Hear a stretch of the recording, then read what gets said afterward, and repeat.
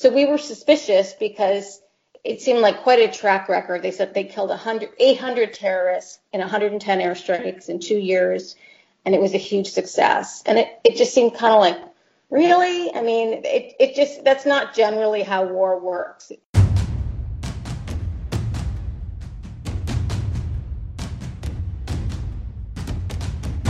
You're listening to War College, a weekly podcast that brings you the stories from behind the front lines.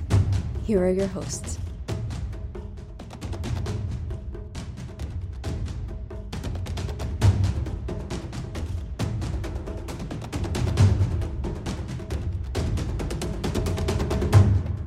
Hello and welcome to War College. I'm Matthew Galt. Derek Gannon is busy finishing his finals this week, so I've called in a pinch hitter to help me host the show, Joseph Trevithick. If you're a longtime fan, you'll know that Joe is one of our most frequent guests. He covers just about everything for the War Zone at thedrive.com, and also knows more about America's wars in Africa than anyone else I know, which is going to be important. You'll see in just a minute. Joe, thank you for coming in. Thank you for having me. We're going to talk today about civilian casualties. Civilian casualties are a fact of war. The Pentagon, we're told, does its best to minimize them, but war is messy, and it's impossible to achieve the number zero. Unless you're talking about Somalia. America has been at war in the African country for years now, and according to the Pentagon, it has conducted that war with almost no civilian casualties. Amnesty International, a non-governmental organization focused on human rights, says that's not true and has conducted its own investigation into the war and uncovered evidence of civilian casualties. Amnesty International's report is called The Hidden U.S. War in Somalia. Daphne Eviatar is here with us to discuss it. Eviatar is Amnesty International's Director of Security with Human Rights. Daphne, thank you so much for joining us. Thanks for having me. All right, so very basically at the top, I want to get some just very, very basic information out of the way. Is some of our listeners may not know exactly what the nature of this conflict is. So can you tell us, and Joe, if you want to jump in on this, to why is America at war in Somalia, and how long has it been at war in Somalia? So, it's been at war for a number of years, and I'll let Joe get into the details of that. My focus has been, and Amnesty's focus has been on particularly the recent years of the U.S. conflict, where it says that it's targeting the terrorist group Al-Shabaab on behalf of the government of Somalia. So the U.S. is, their theory is that they are assisting the government of Somalia to fight this non-state armed group called Al-Shabaab, which the U.S. believes has ties to Al-Qaeda, so that connects it tangentially to the larger global war on terror, as the U.S. military calls it. There are a lot of problems with that assessment, but if you want to go, I'll let Joe go into the history more of the war in Somalia, because it does have a much longer history. I would just say that Somalia has a unfortunate history dating back to its colonial roots as a Italian colony in East Africa that sort of set it up in a not particularly great place over the years. This is an extremely crude rundown of how Somalia has arrived in the place it is today, a succession of dictatorial governments that then, in the post-Cold War space, collapsed, leading to a host of internal fighting and mass famine and other humanitarian disasters, prompting a succession of UN-mandated peacekeeping operations to try and both stabilize the situation and provide basic humanitarian needs. In the midst of that, in the 1990s, the United States deployed a tangential force. The United States was both part of the UN missions and then also deployed a separate task force for a brief period to try and neutralize certain members of the warring clans, most notably Mohammed Farah Aidid, and essentially try to stabilize the situation that way by bringing Aidid either to justice or by killing him. And in the end, that proved to be unsuccessful. The infamous sort of Black Hawk Down incident in October 1993 remains a sort of stain on U.S. military history after all this time, and led to Somalia basically being a no-go zone for American forces for the more than a decade. And after the 9/11 terrorist attacks, this more or less continued. There continued to be a limited interest in Somalia, despite it potentially being a refuge, maybe not. There's some dispute over whether or not the planners of Al-Qaeda's East African bombings had fled there in the aftermath of those attacks. And then, as time goes on, the situation in Somalia remains unstable, leads to the ascendance of what was called the Islamic Courts Union in the mid-2000s, and they briefly essentially take control of the country in the sort of 2006-2007 timeframe. And that's when the United States becomes engaged in intervening again in Somalia to break up the Islamic Courts Union, a splinter of which becomes Al-Shabaab, the predominant militant group in Somalia who is currently fighting the internationally recognized U.S.-backed government in Mogadishu, which has a very limited control over the country. And Al-Shabaab has a curious history with Al-Qaeda, with leaders having pledged bayat, the blood oath, to Al-Qaeda in the past, and then various members of the group have splintered and come back and reconciled and things. One of those groups is now a very small ISIS-affiliated entity, or so they claim, that's also operating in Somalia, which creates a sort of new dimension at the moment. And then in the last 2 years or so, it's hard to judge because the United States really doesn't like to talk about what it's doing in Somalia at all. In the last 2 years or so, I'd say there's been a dramatic uptick in American military activity in Somalia that stems largely from the decision of the Trump administration to declare a significant part of southern Somalia as a so-called area of active hostilities, which gives military commanders greater leeway to conduct operations without significant oversight.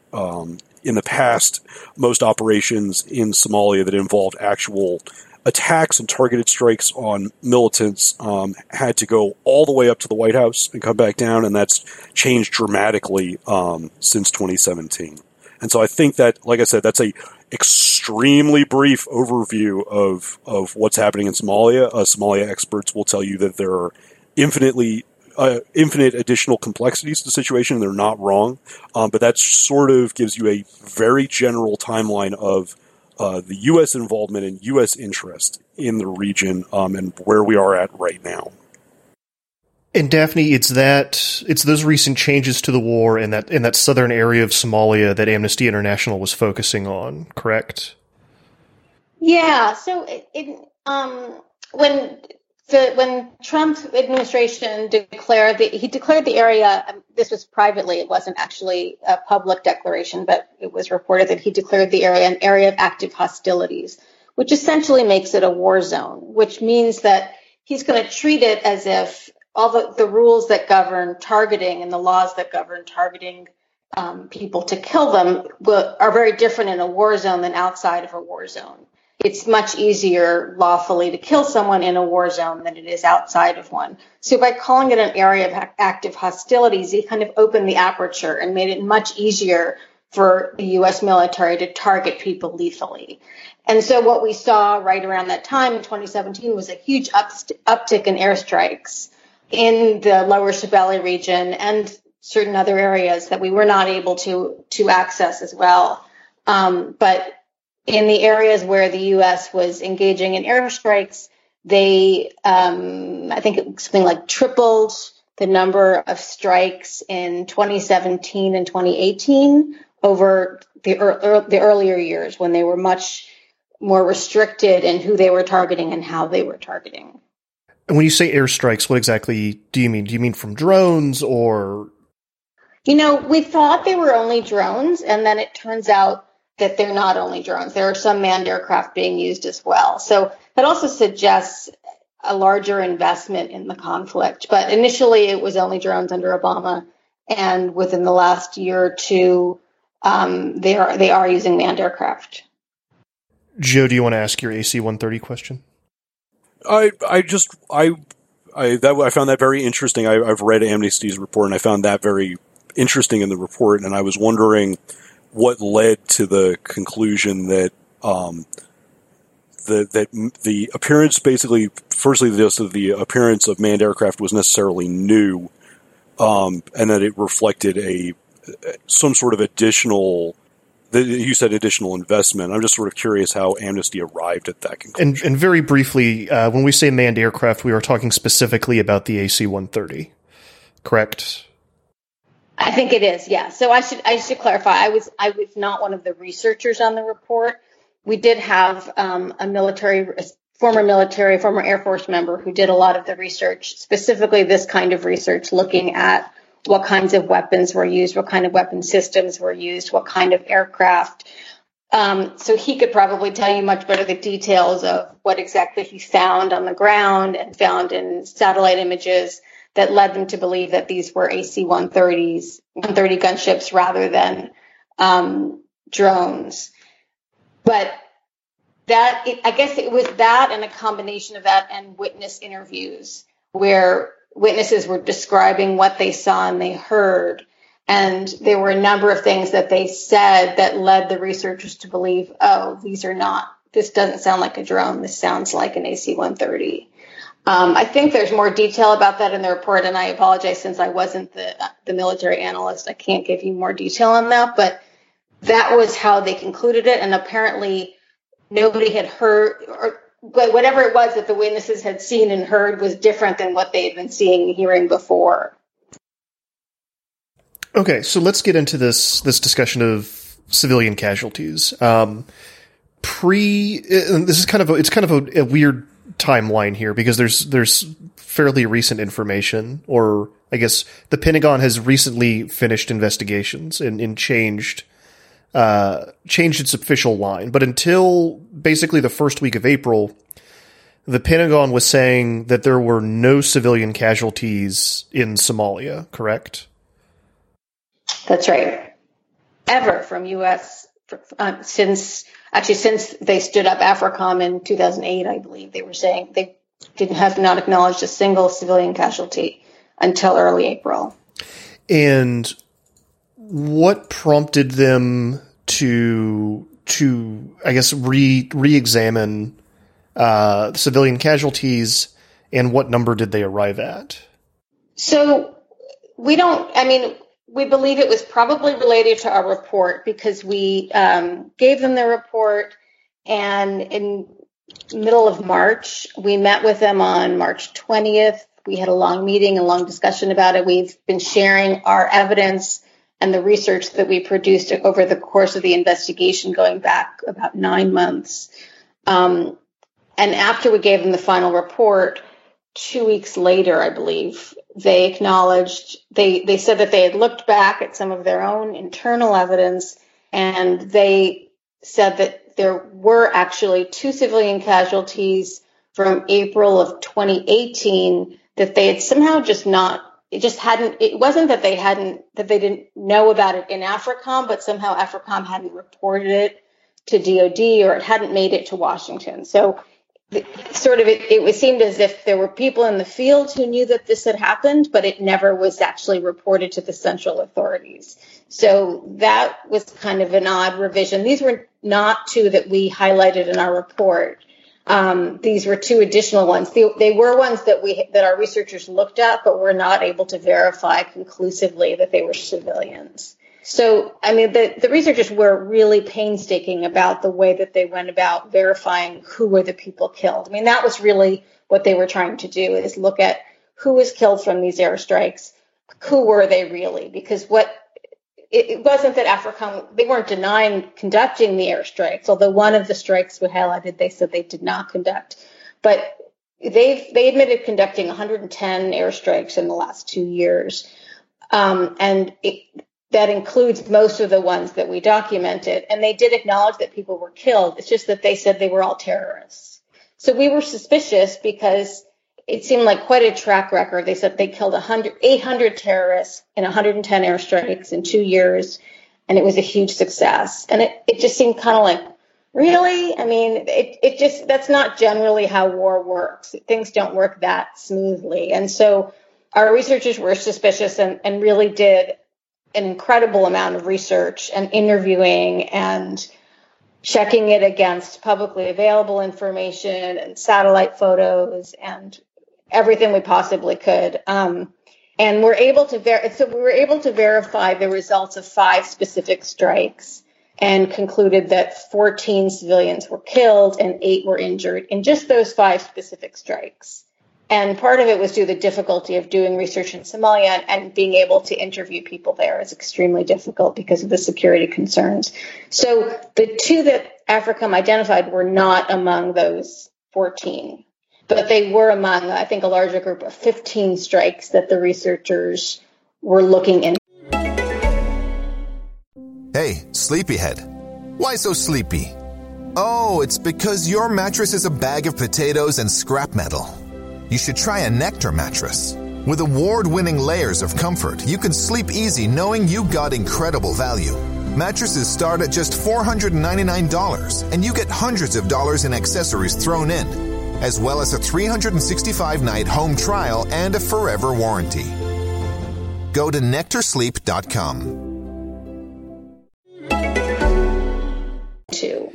Can you talk a little bit more about Amnesty International's methodology for investigating civilian casualties in a place like Somalia? Yeah, so this is difficult and unusual because usually, I mean, depending on where we work, but often after a conflict, the researchers are able to go to the site of the strikes and interview people on the ground on site. In this case, we weren't able to do that because it was just too dangerous, both for the witnesses themselves and for the researchers. So we had people locally who could find witnesses in the lower Shabelle region, which is what we were focused on, and bring them to Mogadishu, where our researchers interviewed them in person. Then we also cross-referenced the results of those interviews with, for example, doctors, hospitals, additional witnesses. They went to IDP camps. They interviewed people there. So they really interviewed about 150 people just on these 5 strikes. And then in addition, had access to satellite photos, had access to all of the AFRICOM releases about the number of strikes they had done and where those strikes were, to the extent that they revealed that information. And also online reports. So there are local news sources, some of which are more or less reliable, that also report these things online. And so they use that information, but without relying on any of it, without verifying it with a number of individuals. Do we have any idea how the Pentagon, what their methodology is? How do they investigate and confirm civilian casualties? Yeah, so this is, I mean, I think part of our big dispute with the Pentagon is that they don't bother to do witness interviews or interviews with physicians or first responders or hospitals. They don't look at, let me backtrack for a second. They don't do interviews. They often don't visit strike sites. In this case, we weren't able to actually visit strike sites either. In a lot of other cases, we are able to do that. But part of the problem is that what they do is they look at the evidence that they have available, which is usually, the video feed from the aircraft, and then some whatever intelligence reports they had that led them to target the way that they did. And then they might, if there's an outside allegation of a civilian casualty, they might look at the source and decide whether they think it's credible or not. But they don't do additional investigation. And I think that's why we see large differences in the numbers that DoD reports versus the numbers that a lot of NGOs report. It's certainly, Amnesty's investigations, we will always speak to eyewitnesses relatives, members of the community who can say, who was this person? I mean, even if you have a person's name, that doesn't tell you whether they were lawfully targetable, whether they were a fighting member of Al-Shabaab. It just tells you their name. So, and when the targeting is happening from the air, even if you're conducting surveillance for a while, you don't necessarily know who each of these individuals were. And so I think the problem is both the lack of eyewitness investigation and lack of eyewitness interviews and community interviews, and also just a lack of understanding even patterns of life in some of the areas where they're targeting. I mean, one thing we found was a lot of the people, or a number of the civilians that were killed, were farmers. And some of them were out irrigating their fields at night. And that probably looked suspicious to the military, but in that region, it's actually a very common thing to do in this particular season. That's how people can do their irrigation of the fields in the nearby river. That's just what's done. But it didn't seem as if the military knew that. So it seems like there were a lot of mistakes made just due to the distance and maybe a lack of firsthand knowledge of how these communities operate. Joe, I know that we've talked about the way the Pentagon picks targets and confirms those targets when they're doing airstrikes. Has any of that changed in the past few years? Not that I'm aware of. One would hope that it was as good as it was under the Obama administration. I will hardly dispute that it's a far less than perfect system. It's not, and it does create all of these potentials for mistakes inherent to the system. It's not a system that necessarily. It is certainly. I will reframe that by saying it is certainly a system that could see substantial improvement. And anybody who says that basically the fog of war and the complicated nature of determining who and where they are and why, basically, that's not a good answer to me. I don't understand why it wouldn't then be worthwhile to ensure that you are doing it as well as you can, and that goes for any kind of strike, whether it's basically, as I've said in past podcasts, whether that involves you going around the corner and stabbing somebody, or whether that involves dropping a bomb on them from 20,000 feet, it doesn't matter. The issue is about ensuring that the targeting process does the best possible job to avoid this. That's supposed to be the goal. And can you briefly describe what that targeting process is? I know we've talked about it before, but I just want to remind people of what that looks like. Well, it depends, and part of that is part of what we may be seeing. It's hard to tell because there's so little transparency about what's going on in Somalia. But what we may be seeing is this impact of the change in official status of southern Somalia as an area of active hostilities, which leads to what many would sort of describe as sort of dynamic targeting, i.e. you get a report that somebody is somewhere and that person might be of interest and that person might be somebody, or there might be some thing going on that you need to respond to. There's been a lot more reports of airstrikes in response to attacks on partner forces co-located with American advisors, which is always a euphemism for there are Americans embedded with Somali forces conducting operations and they have come under attack. And so, we may be seeing then that somebody doesn't know where the fire is coming from or somebody doesn't know what's going on. And so there is the potential for confusion there. But the targeting process, when it comes down to targeted strikes, is supposed to be about using all of the tools that are available to identify the location of the person in question. And I won't go, there's an entire separate legal debate about whether any of this is legal, but the targeting process itself is about identifying that individual or a group of individuals, fixing their location, and then striking at them.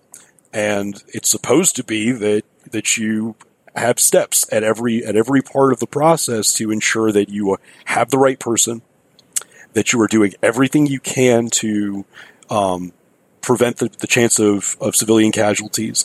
And what we've seen a lot is that doesn't always work. One of the historical, in the last, I guess, decade or so now, but one of the ways that the U.S. military has repeatedly used to fix the position of these individuals is by cell phone signals. And that's a SIM card. That's not, you and I don't have a SIM card that is tied to my name. And in many countries, the swapping of SIM cards and the swapping out of SIM cards and the sale and exchange of SIM cards without the sale and exchange of phones is very common. And so if you are tagging someone based on the metadata in a SIM card, well, you're striking at the cell phone. And we've talked about this in the past. And we've seen actual U.S. military reports that phrase it this way, that the strike is not even against the person, the strike is against the cell phone.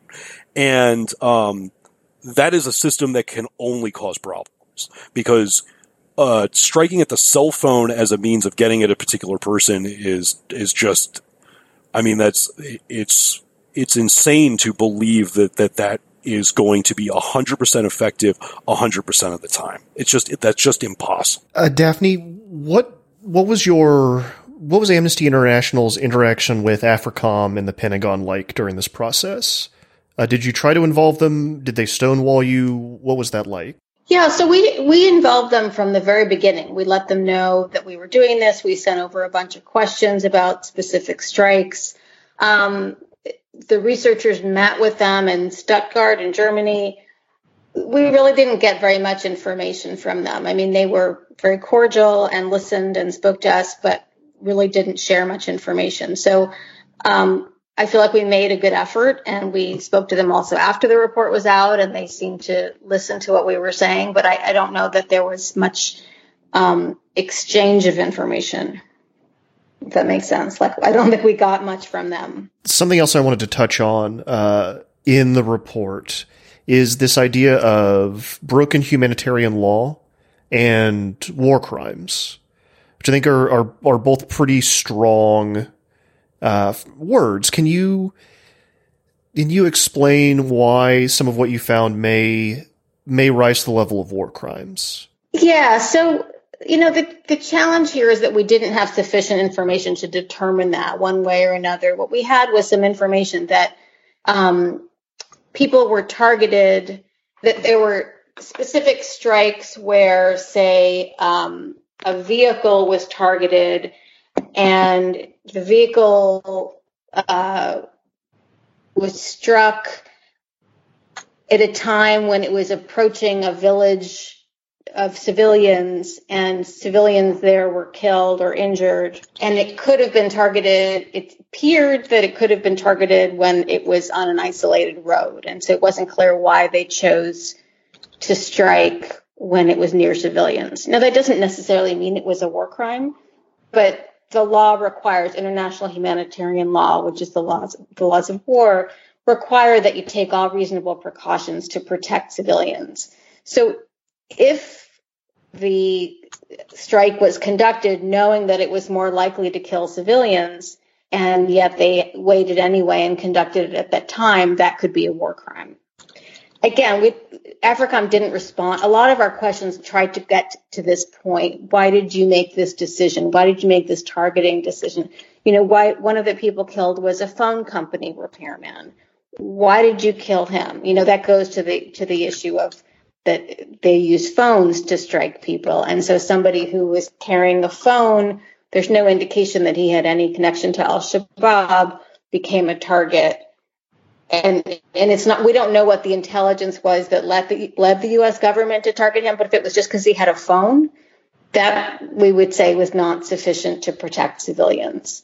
So a lot of it really comes down to specific information that AFRICOM is not willing to release.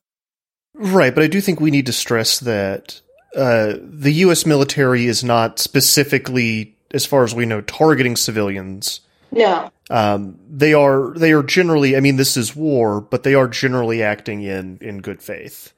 Yeah, and I think that's an important point. And generally the military, of course, is not trying to kill civilians. I think what we found was that often when it comes down to actually conducting these strikes, it's not clear how some of these targeting decisions are made. So, for example, our researchers spoke to a former commander from AFRICOM who said, after several hours of conversation, in the course of that conversation, basically said that they were targeting military-aged men who appeared to be with what they believed were known members of al-Shabaab in areas that were considered sympathetic to al-Shabaab. That's not actually lawfully sufficient for someone to become a target just because they happen to be, say, a 21-year-old male, right? So that's the kind of thing that if that's actually what they're doing, then that could be a war crime. Now, again, this is just the way it was described. It's certainly not a new way that we've heard people within the military talk about the way targeting is done, the idea of targeting military-aged men in specific locations at specific times when they seem to be near the enemy. It's not, we heard that in the Obama administration earlier on as well. And then after there was a lot of criticism of that, President Obama tightened up the rules a lot in terms of who could be targeted. It seems that the rules have been changed back. So that's the kind of questions that this raises is, are you actually following the laws of war when you're doing your targeting, or are you assuming that a military-aged man who happens to be in a particular place is therefore lawfully targetable? If you had your druthers, what would you like the Pentagon and AFRICOM to do to increase transparency? Well, they could start by answering the questions that we've asked, a lot of which go to this question of, why did you target this specific person? It's already done. So, and they don't have to give us the names of their intelligence sources, but they could certainly provide a lot more information about their targeting processes and how and why they targeted certain people or places at certain times without revealing classified information.